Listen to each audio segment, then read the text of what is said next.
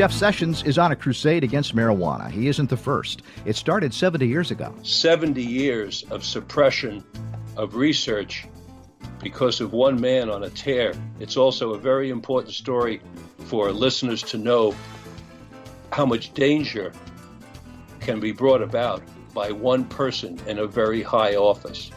That's part of what this story is about, John. Dr. Richard Miller talks with me about his latest book, Psychedelic Medicine, The Healing Powers of LSD, MDMA, psilocybin, and ayahuasca. Prior to LSD being illegal, there was all kinds of wonderful science going on about it. The English were doing experiments using LSD to treat alcoholism. There were experiments using LSD to treat convulsions. And there was a lot of good science going on, tremendous potential in these psychedelic medicines or psychoactive medicines that all got suppressed. It's time for Progressive Spirit. Don't go away. Progressive Spirit is produced every week. It couldn't happen without the financial support of my congregation, Southminster Presbyterian Church in Beaverton, Oregon. Southminster's website is www.southmin.org. Progressive Spirit is produced in the studios of KBOO in Portland, Oregon for the Pacifica Radio Network and PRX, the Public Radio Exchange, as well as podcast. Show KBOO some love, won't you? KBOO.FM and click Donate. For the Pacifica Radio Network, PRX, the Public Radio Exchange, and from the studios of KBOO in Portland, Oregon, this is Progressive Spirit. ProgressiveSpirit.net. I'm John Shutt. On January 1st, 2018, California joined the rest of the West Coast in regards to recreational marijuana. Weed is legal, at least at the state level. If Attorney General Jeff Sessions has his way, the feds could still crack down on legal dispensaries. Jeff Sessions is not the first to crusade against marijuana. It started over 70 years ago.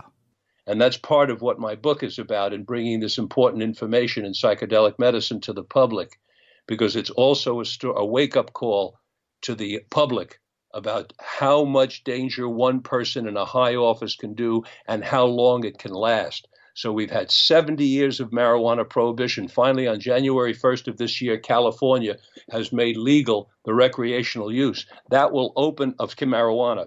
That in and of itself will open up the doors to all kinds of research, and we will find out what the health benefits of this cannabis tetrahydrocannabinol cannabidiol. We will find out what the real health benefits are. We'll also find out what the real health benefits aren't. The public has a right to know, and they'll find out. But again, it's a story about how much suppression and how many problems, how much danger one man can cause in a high office. The public's got to keep that in mind at all time. That's Dr. Richard Miller. He's the author of Psychedelic Medicine, The Healing Powers of LSD, MDMA, psilocybin, and ayahuasca. I'm going to speak with Dr. Miller about what happens when medicines that can heal are transformed by zealous propagandists like Jeff Sessions into illegal drugs. Before we get there, we have to talk about net neutrality.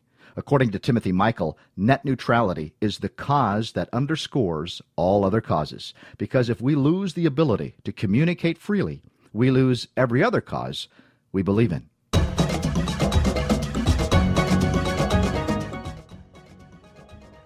This is Progressive Short, a 5 to 7 minute news segment on news that matters. December 15th, 2017 could mark the day that the Internet changed forever. I just encourage everybody to get active on this. This is going to affect them for many years to come. It's a major change to the way you will be accessing the Internet. You will no longer be accessing the Internet as you did in the past. It will be part of a package you buy from your cable television service, in which you will be given a number of websites in which you can visit as a basic plan. And if you want to get more websites, then you have to pay a premium to get additional websites. And it may be that website owners will end up having to pay the ISPs to have their website actually accessible through their network. So this is really important. It's going to change the way we do everything. That's Timothy Michael. He's a web developer and an activist for the 9/11 Truth Action Project, 911tap.org. He spoke with me about net neutrality, what has happened, and what yet can be done.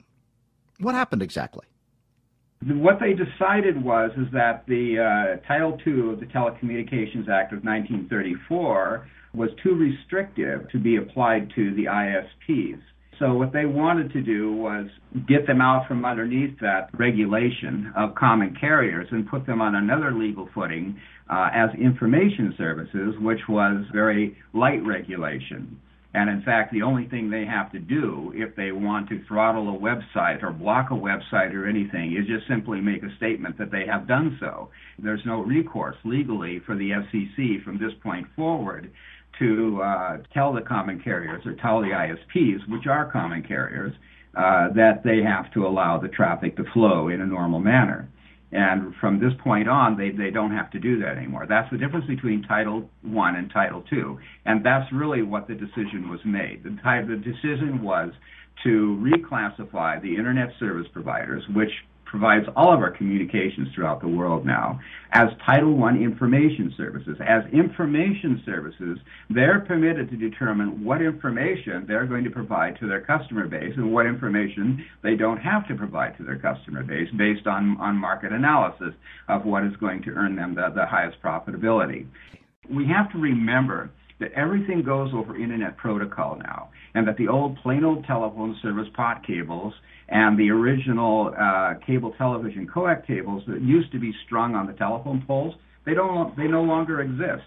Everything goes through fiber now, and both cable television and Internet traffic, and in fact your landline telephone service is multiplexed on the same fiber. That means that today the ISPs are the common carriers the Telecommunications Act of 1934 envisioned, and it's why they have to be regulated as Title II common carriers and be put under bright line regulation in order to be able to prevent them from taking advantage of their monopolistic control over the Internet. ISPs can make decisions about what content we can view by limiting access to irritating activists. Beyond the market, yes, they're able to determine what information they provide their customers. They are information services now, and they are not common carrier. They are not providing the links. They're actually in the market of providing information. So they determine what information they want to provide and what information they don't. So these companies are Comcast, AT&T, Verizon, Charter, CenturyLink, and a few others. Those are probably constitute 90% of the market right there. And these rules give all of these companies a distinct advantage, not only over pricing, but also in the marketplace, because now they can provide their services, their video services, their information services, their news services, whatever they want, and they don't have to provide space for anybody else. Here's the hopeful news. Congress has 60 days from the date of the ruling to change this. So how's this done? Congress has 60 days to review the decision by the FCC, after which they're foreclosed from doing that.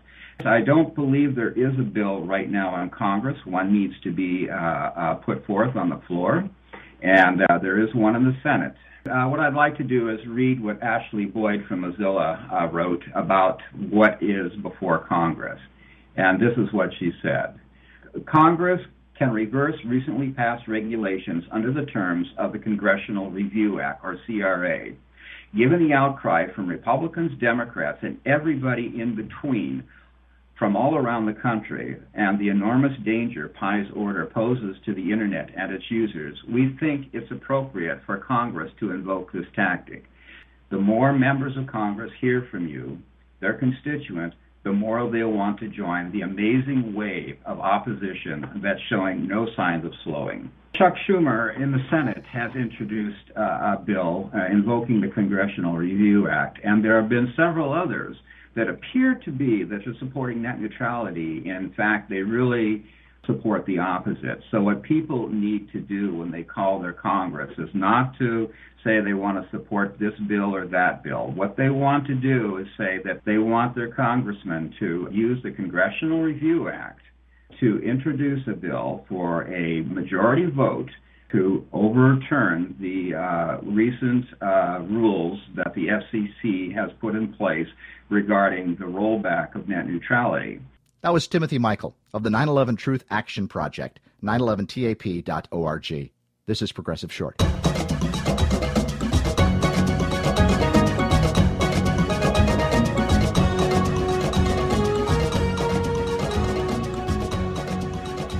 Dr. Richard Miller has been a clinical psychologist for more than 50 years. He is host of the syndicated talk radio show Mind, Body, Health, and Politics.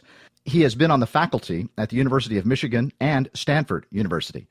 He was an advisor on the President's Commission on Mental Health, a founding board member of the Gestalt Institute of San Francisco, and a member of the National Board of Directors for the Marijuana Policy Project. He's with me to discuss his latest book, Psychedelic Medicine: The Healing Powers of LSD, MDMA, psilocybin, and ayahuasca. Welcome to Progressive Spirit.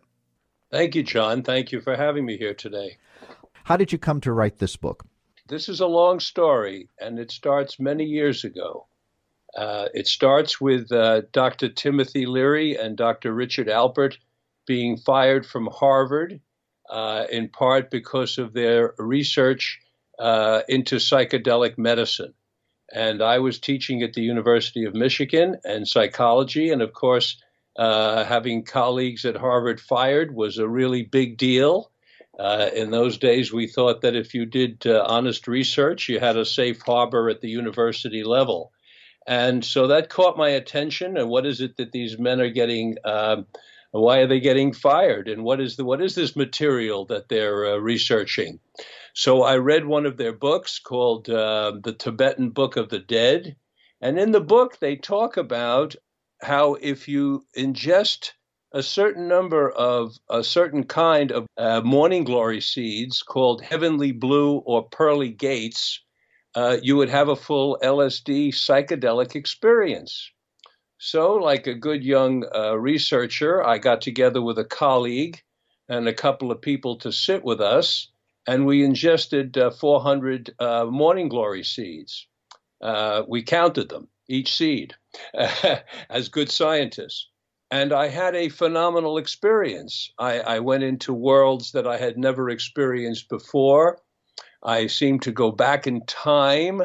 I saw the pyramids, and I had a sensation that all of human history is embedded in the DNA of every single one of us, and that all we need to do is look inside, and we have the answers to what we want to know are within. Well, that was the message that I got, correctly or incorrectly. But it did set me on a path, which I believe to this day, which is that when something is going on inside of us, emotionally, psychologically, spiritually, the answers that we may be seeking are inside of us. We are taught to look for answers outside of us. We're taught to look to books, to look to gurus, to look to teachers, to take drugs, to eat food, to take something from the outside in order to learn and have an effect on the inside. But what I learned from that experience was to go inside when I'm looking for answers about the inside. And that was a very powerful experience.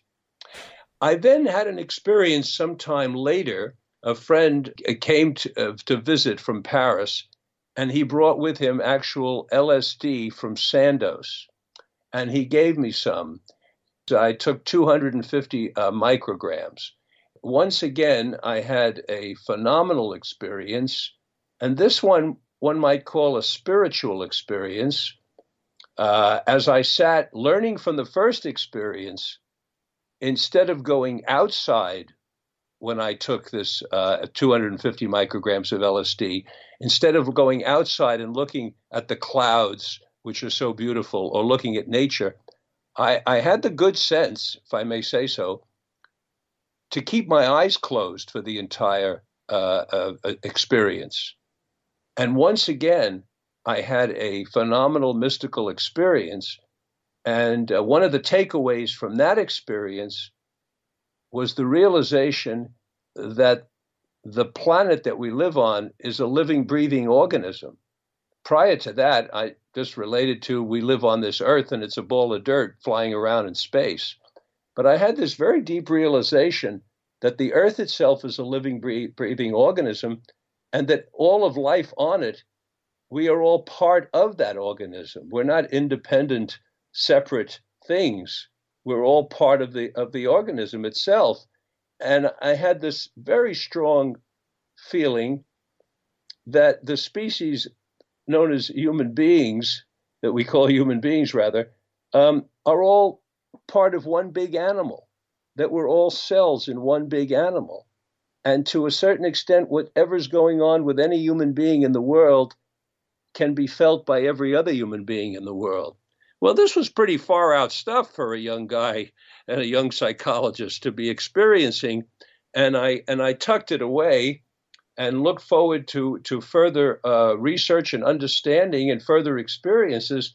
But very quickly, it became illegal.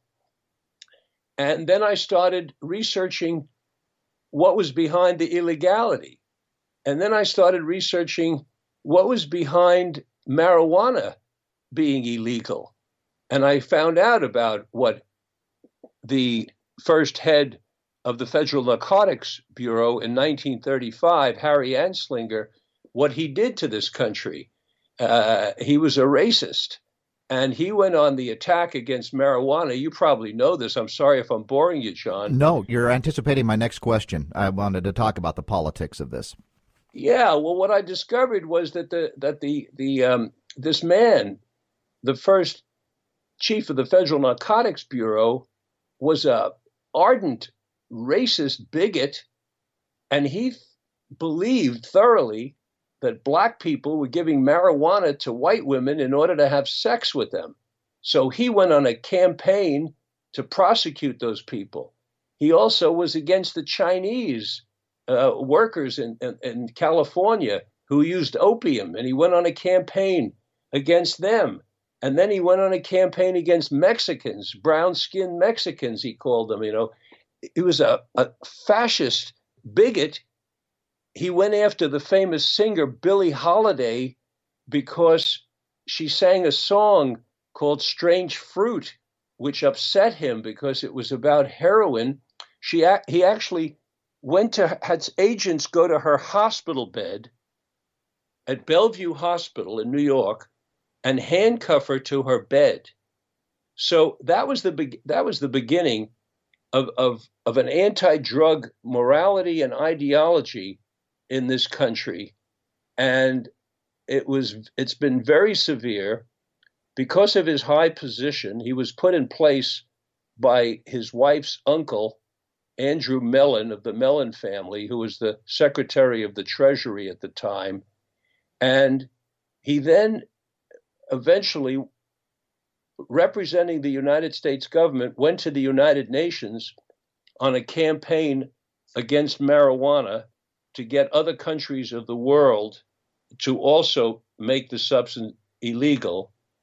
And this just continued to snowball and snowball and snowball until they used the same kind of draconian mentality to make LSD illegal.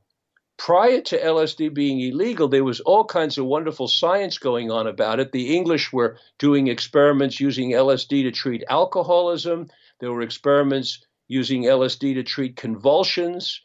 And there was a lot of good science going on, tremendous potential in these psychedelic medicines or psychoactive medicines that all got suppressed from the tentacles reaching out from this early guy, this Harry Anslinger. I mean, when I was teaching at Michigan, John, a man went to jail for 10 years for having 2 marijuana joints in Ann Arbor. This was in the late 60s. I mean, it was draconian, ruining lives, and I watched it happening, started way back then, and I'm collecting information and so on, and then I got involved in my practice and in teaching and research, and time is going by, and then I started having therapy sessions. I've had a lot of therapy in my life with various tribal elders. to raise my consciousness and expand my consciousness. This one therapist, Dr. Robert Cantor in California, I came to his office one day, and he said, there's a medicine that I want you to try that I think will help in our therapy.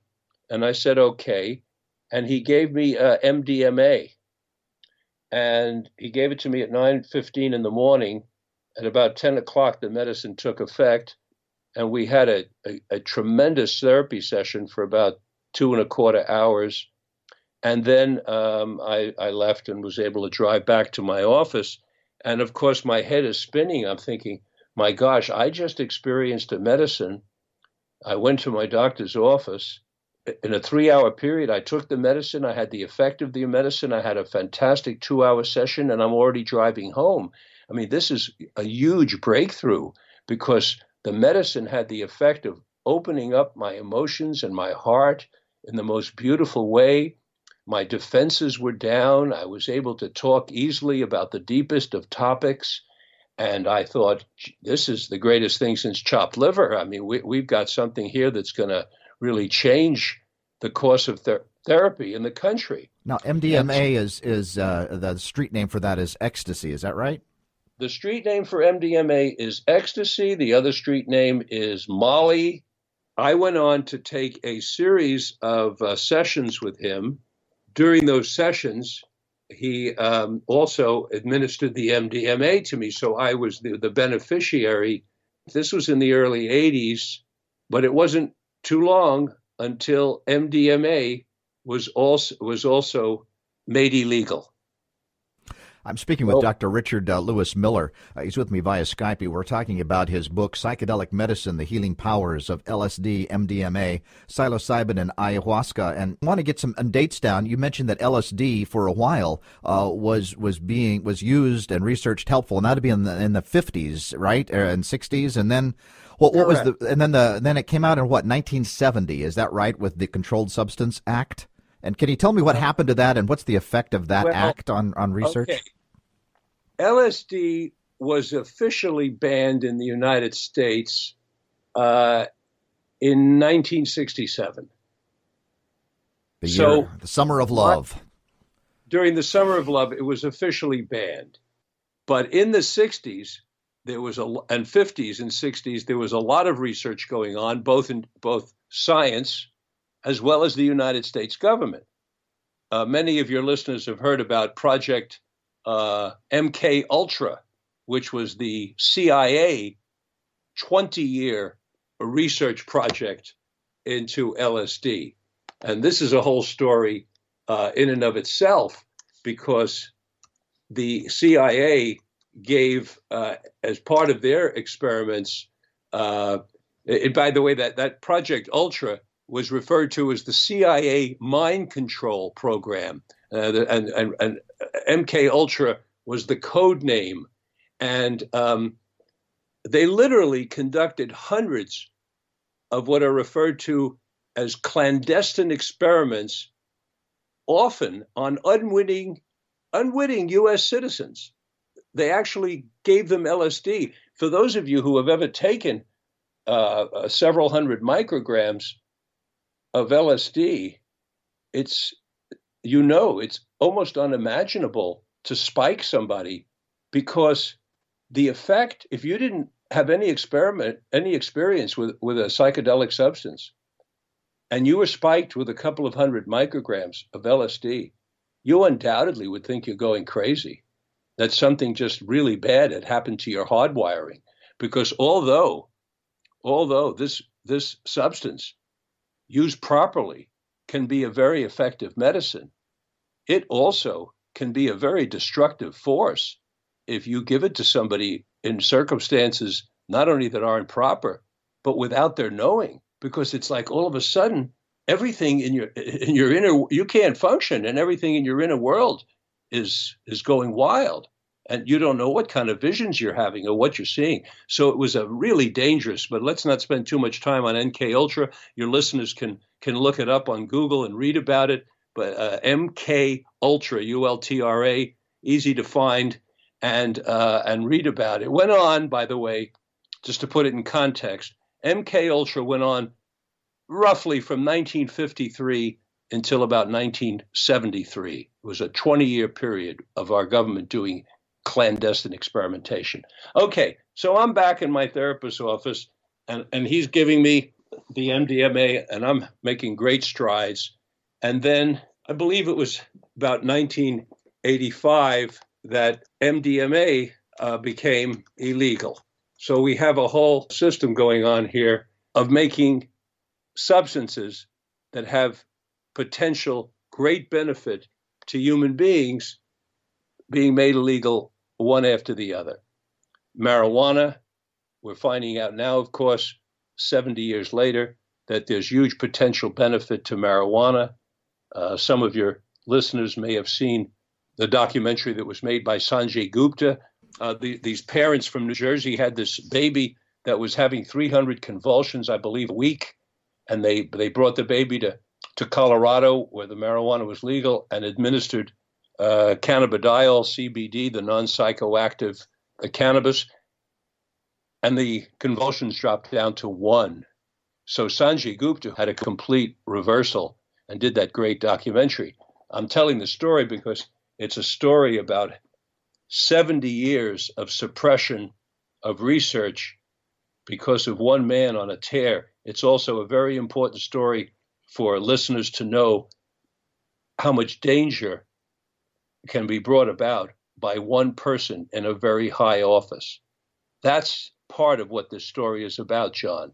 And that's part of what my book is about in bringing this important information in psychedelic medicine to the public, because it's also a wake-up call to the public about how much danger one person in a high office can do and how long it can last. So we've had 70 years of marijuana prohibition. Finally, on January 1st of this year, California has made legal the recreational use. That will open of marijuana.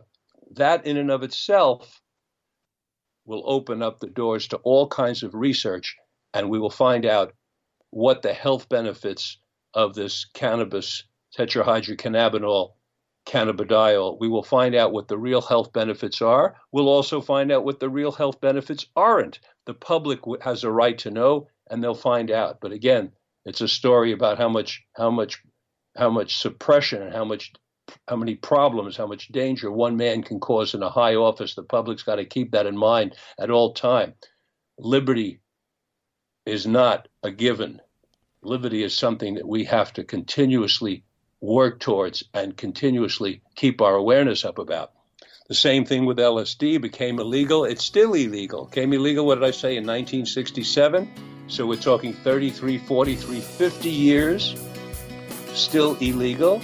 Still very difficult for courageous scientists to do research on. I'm John Shuck. I'm speaking with Richard Miller about his book, Psychedelic Medicine, The Healing Powers of LSD, MDMA, psilocybin, and ayahuasca. This is Progressive Spirit, progressivespirit.net. We continue the conversation after the break. You're listening to the podcast version of Progressive Spirit. If you enjoy the show, please go to iTunes, Stitcher, Google Play, Podomatic, TuneIn, or whatever podcast app you use to listen, and give Progressive Spirit 5 stars, won't you? Contact me through progressivespirit.net with your thoughts and ideas about the show, and be sure to share this podcast on your social media. Follow on Facebook and Twitter. The website again is progressivespirit.net. Richard Miller is my guest. You can hear him on his radio broadcast, Mind, Body, Health, and Politics. We're talking about the politics of medicine. His important book is Psychedelic Medicine, The Healing Powers of LSD, MDMA, psilocybin, and ayahuasca.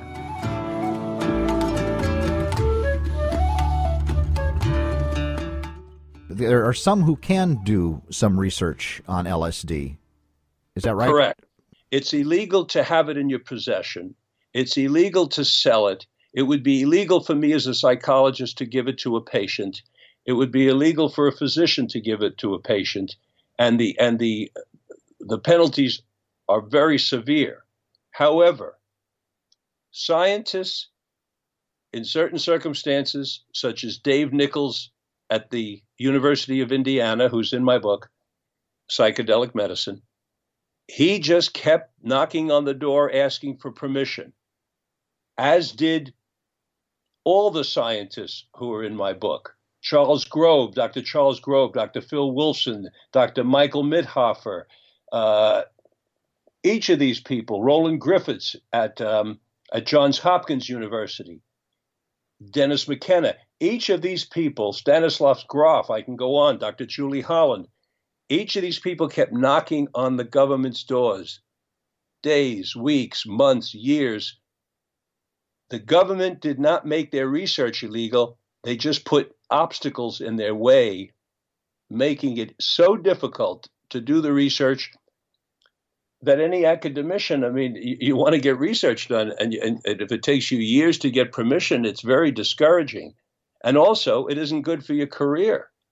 It isn't good for your career at all to be known as a psychedelic researcher. It could be very harmful because there's such negative morality and ideology about these substances.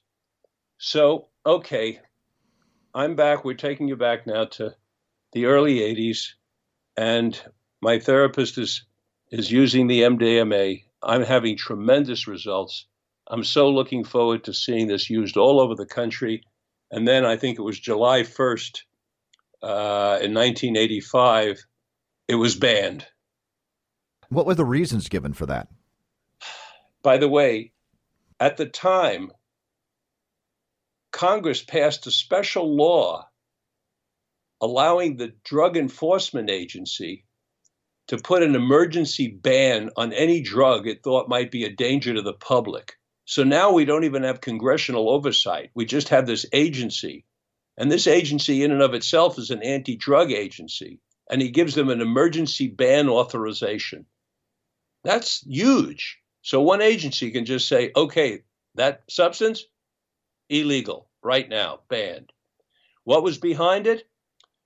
There's a combination. It's a good question, John. It's a very good question. What is behind it? Now, I told you about what was behind cannabis prohibition. Yeah, one guy, really, who on a tear. It was a guy who was a bigot who was looking for a way to attack black people and Mexicans and Chinese people. Right. Because he was a moral bigot. And LSD, that came out of hysteria coming out of the firing of Leary and Alpert at Harvard. And there was just mass hysteria and fear. So a lot of what's behind it is fear. Art Linkletter, I think, made it popular to the fear of that with the death of his daughter. Art Linkletter came out with this story about, I think his daughter jumped out of a window because she had LSD, or some ridiculous story. Yeah. We don't have one case on record, according to the leading scientist in the United States on LSD, Dave Nichols. You can read about what he says in my book. We don't have one case of a person dying from taking LSD. Not one. That is very significant. But why was it banned? Well, in part because there was hysteria. There's also a fear on the part of certain segments of the leadership of the United States government. There's a fear of the public waking up. Because if the public really wakes up, you're not going to be able to sell them a tax bill that hurts them. You're not going to be able to sell the public a tax bill that helps the upper 1% or 0.1% of the population who give money to lobby groups that give money to the politicians. It won't work if the public wakes up. And a substance that can wake up hundreds of thousands or millions of people is a very dangerous substance in their minds. Suppose these people all wake up. Suppose they start organizing. Suppose they no longer want to vote for something that's against their own selves. It would be very dangerous. Suppose they don't want to go along with a situation in which lobbyists offer government leaders, congressmen, fancy meals, trips on planes, women, who knows what else, in order to get them to write bills that favor their business. Suppose the public wakes up to the fact that lobbying is really bribery with a sanitized name. And in many countries of the world, lobbying a politician with gifts is illegal. It's a felony. But in our country, it's allowed. And what happens, John, if the public wakes up to the fact that the Supreme Court's Citizens United decision which allows corporations to give unlimited funds to people running for political office, what happens when the public wakes up to that and realizes that when you can be a large corporation and give unlimited funds to a politician running for office, you control that politician. So we have a double whammy going on in our country. A, people can lobby, which is a fancy way, a sanitized way of saying buy a congressman's favors. B, corporations can give unlimited funds. So what in effect has happened here is we've put a tremendous amount of America's government in the control of those who have the most money and can apply that money directly. And a substance, a very cheap substance, which may have the power to wake people up to what's going on, is a very dangerous substance. Where are pharmaceutical companies with this? Pharmaceutical companies are totally invested in selling products in the most reprehensible and dangerous way possible. They are caught up in materialistic profit, and that is what they're interested in.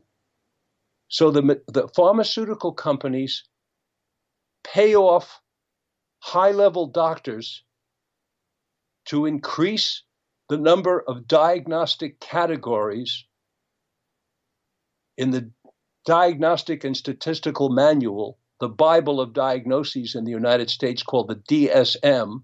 We're now on the DSM-5.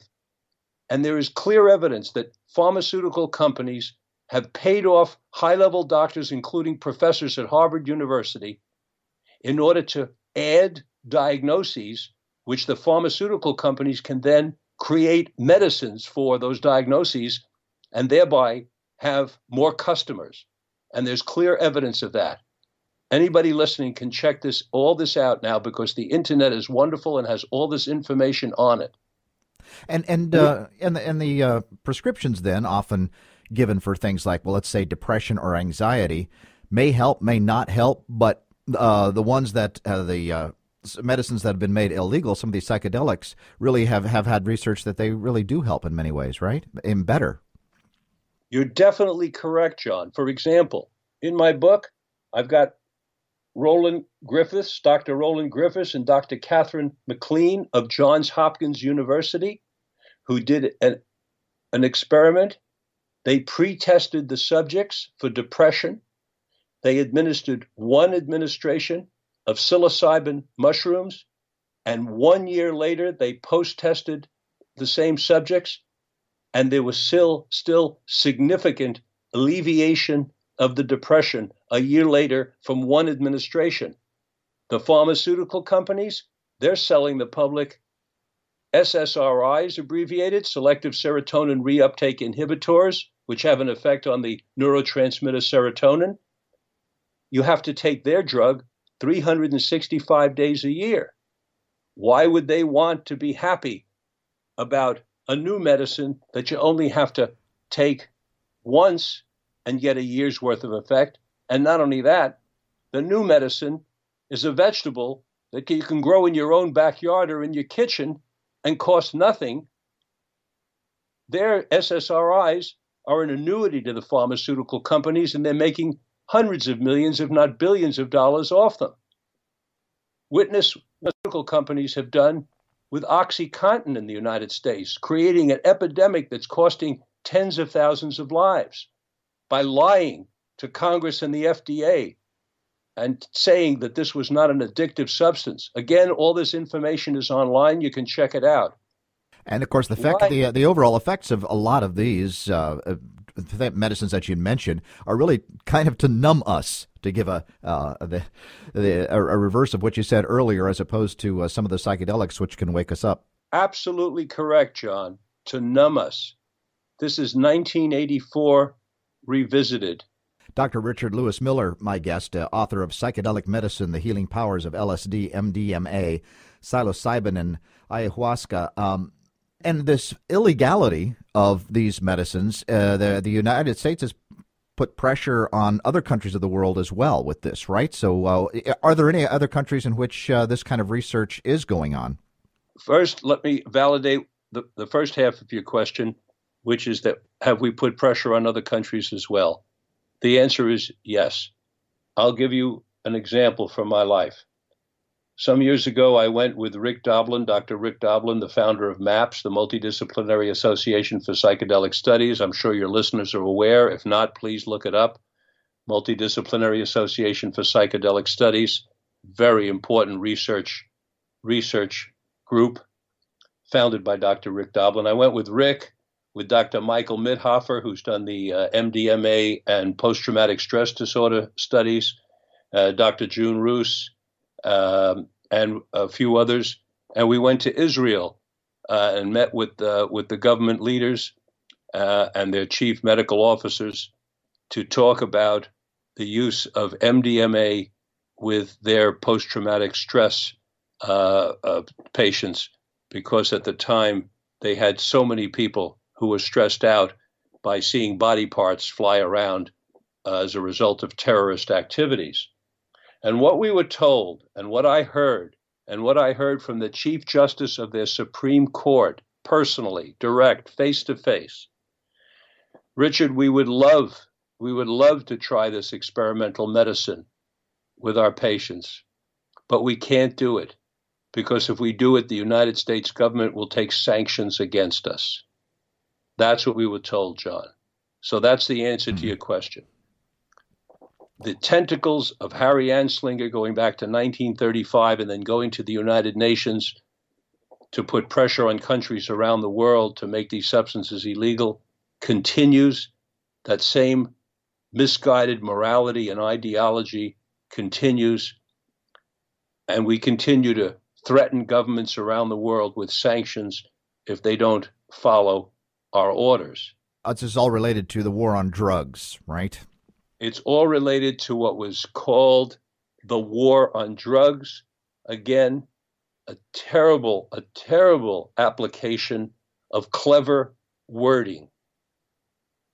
A war on drugs would mean you go into a pharmaceutical company with a hose and you start killing drugs, or you go with a flamethrower or an axe and you start hitting drugs. That's a war on drugs. When you go out in the fields and start cutting down cannabis and burning it, that's a war on drugs. But what we really have, John, is a war on people, because it's the people who are put in jail. We've got millions of people, over 1 million people in jail for minor marijuana offenses. And guess what the highest percentage of those people are? They're Black Americans. Again, the descendants of that Harry Anslinger bigotry.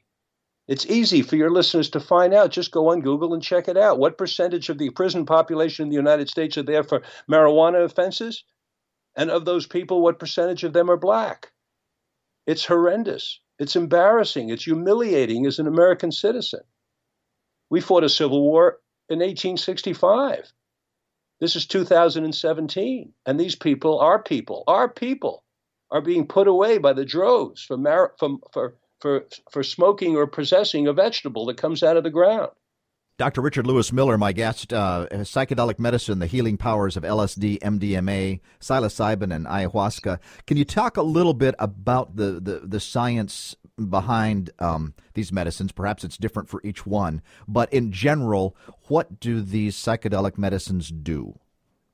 Technically, what they do, chemically what they do, is they affect the chemicals that transmit information in the little conductors, nerve pathways in the brain.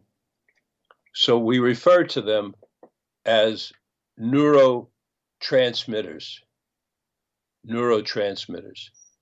And by changing the chemicals in the brain, they bring on different experiences dependent upon what the particular substance is. Now, Amanda Fielding Countess Amanda Fielding of the Beckley Foundation in England did digital images of the brain, normal, with nothing ingested, and the brain on LSD. And your listeners can find these digital images online. They were actually published in the New York Times, and they're very exciting because what they show, John, is that when the subject or the person takes LSD, very large areas of the brain that you can see look quiet and dormant under ordinary circumstances, very large areas of the brain are oxygenated or infused and are excited. What this indicates is that with this particular substance, LSD, parts of the brain that we don't ordinarily have access to, we are able to reach and access. This is very exciting. This is why we have the unusual experiences. This is why we seem to go into what feels like a different reality. But we're not really going into a different reality when we take this particular substance, LSD. What we're doing is accessing our own brain in ways that we're unable to ordinarily. And this, John, is gigantic. You know, you just mentioned Amanda Fielding because that was a quote I had from her book. I was very impressed. She said the impact of brain imaging and psychedelics for the study of consciousness is comparable to the impact of the telescope to astronomy and the microscope to biology. And my question was going to be, is this an exaggeration? And it seems to me maybe not. It's not only not an exaggeration, John, but in her modesty, it might be an understatement for the following reason.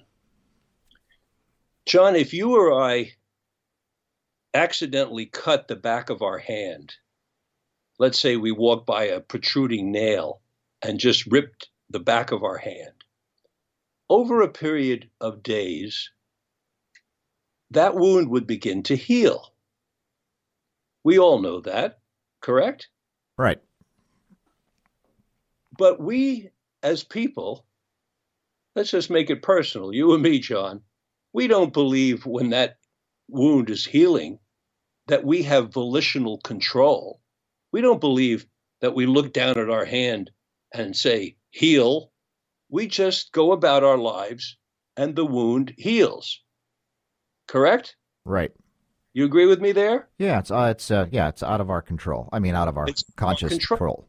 Okay, let's take another step and say, however, it's happening, and it's not an outside force that's creating the healing. Do you think an outside force is creating the healing on the back of your hand? No, I don't. Our body, it's our body. Yeah. But who is our body? Us. So in effect, we are healing ourselves. We are a self-healing organism. We're doing this outside of what we call volitional control. You and I, as we agreed a few minutes ago, don't look down and say, okay, hand, let's get it on now. Let's see. I want to see you heal. You got 3.5 days to do it. No, we don't do that. We go about our lives, but we still are doing it. We're responsible for the healing. Well, suppose for a minute, John, that we were able, or we become able, to take volitional control of that healing. Suppose we're able to say, hey, since I'm doing it, you and I just agreed that we're doing it, it's not an outside force. Since I'm doing it, I want to figure out how to be actively involved in my consciousness in doing it. But how the heck do I do that? Well, suppose there's a medicine that I could take that'll allow me to teach myself how to take volitional control of healing. In comes psychedelic medicine. Suppose these medicines, and I think they will, offer us the key to volitional control of healing. Suppose these medicines offer us the key to how I can go inside with some kind of a kidney disorder and use the focus of my mind and what I call my inner television, which is what we see when we close our eyes, we see things. Suppose I could learn how to go to the back of my hand and be involved in that wound healing. Suppose I could learn how to go into my kidney. And so maybe this psychedelic medicine, and I'm putting forth that it is the key to self-healing, because it's the key to how to focus the mind in such a way as we become conscious of how we are healing. That, sir, is why I think Amanda Fealing is not overstating what she's saying, and she may even be understating it. Some people might think I am overstating it in terms of what I just said, but I don't think so. And I think as this renaissance of psychedelic medicine continues, and as more courageous scientists, like the scientists in my book, Psychedelic Medicine, come to the fore, we're going to see experimentation in using these psychedelic medicines to focus the mind and more use our mind as the tool that it is. Dr. Richard Lewis Miller, my guest, author of Psychedelic Medicine, The Healing Powers of LSD, MDMA, Psilocybin, and Ayahuasca. He's also host of the syndicated talk radio show, Mind, Body, Health, and Politics. You can hear a lot more about this there. Just one final question within a minute. If people wanted to get involved in making political change, what are there some organizations that are leading the way here? I would say the first thing to do is to join the Multidisciplinary Association of Psychedelic Studies founded by Rick Doblin. For short, that is MAPS. MAPS. All right. That's right. Dr. Miller, this was amazing. I very much appreciated this conversation and your work. Psychedelic Medicine, The Healing Powers of LSD, MDMA, Psilocybin, and Ayahuasca. Time to wake up. Dr. Miller, thanks for being with me today. Oh, John, thank you so much for having me. It's been a pleasure talking to you.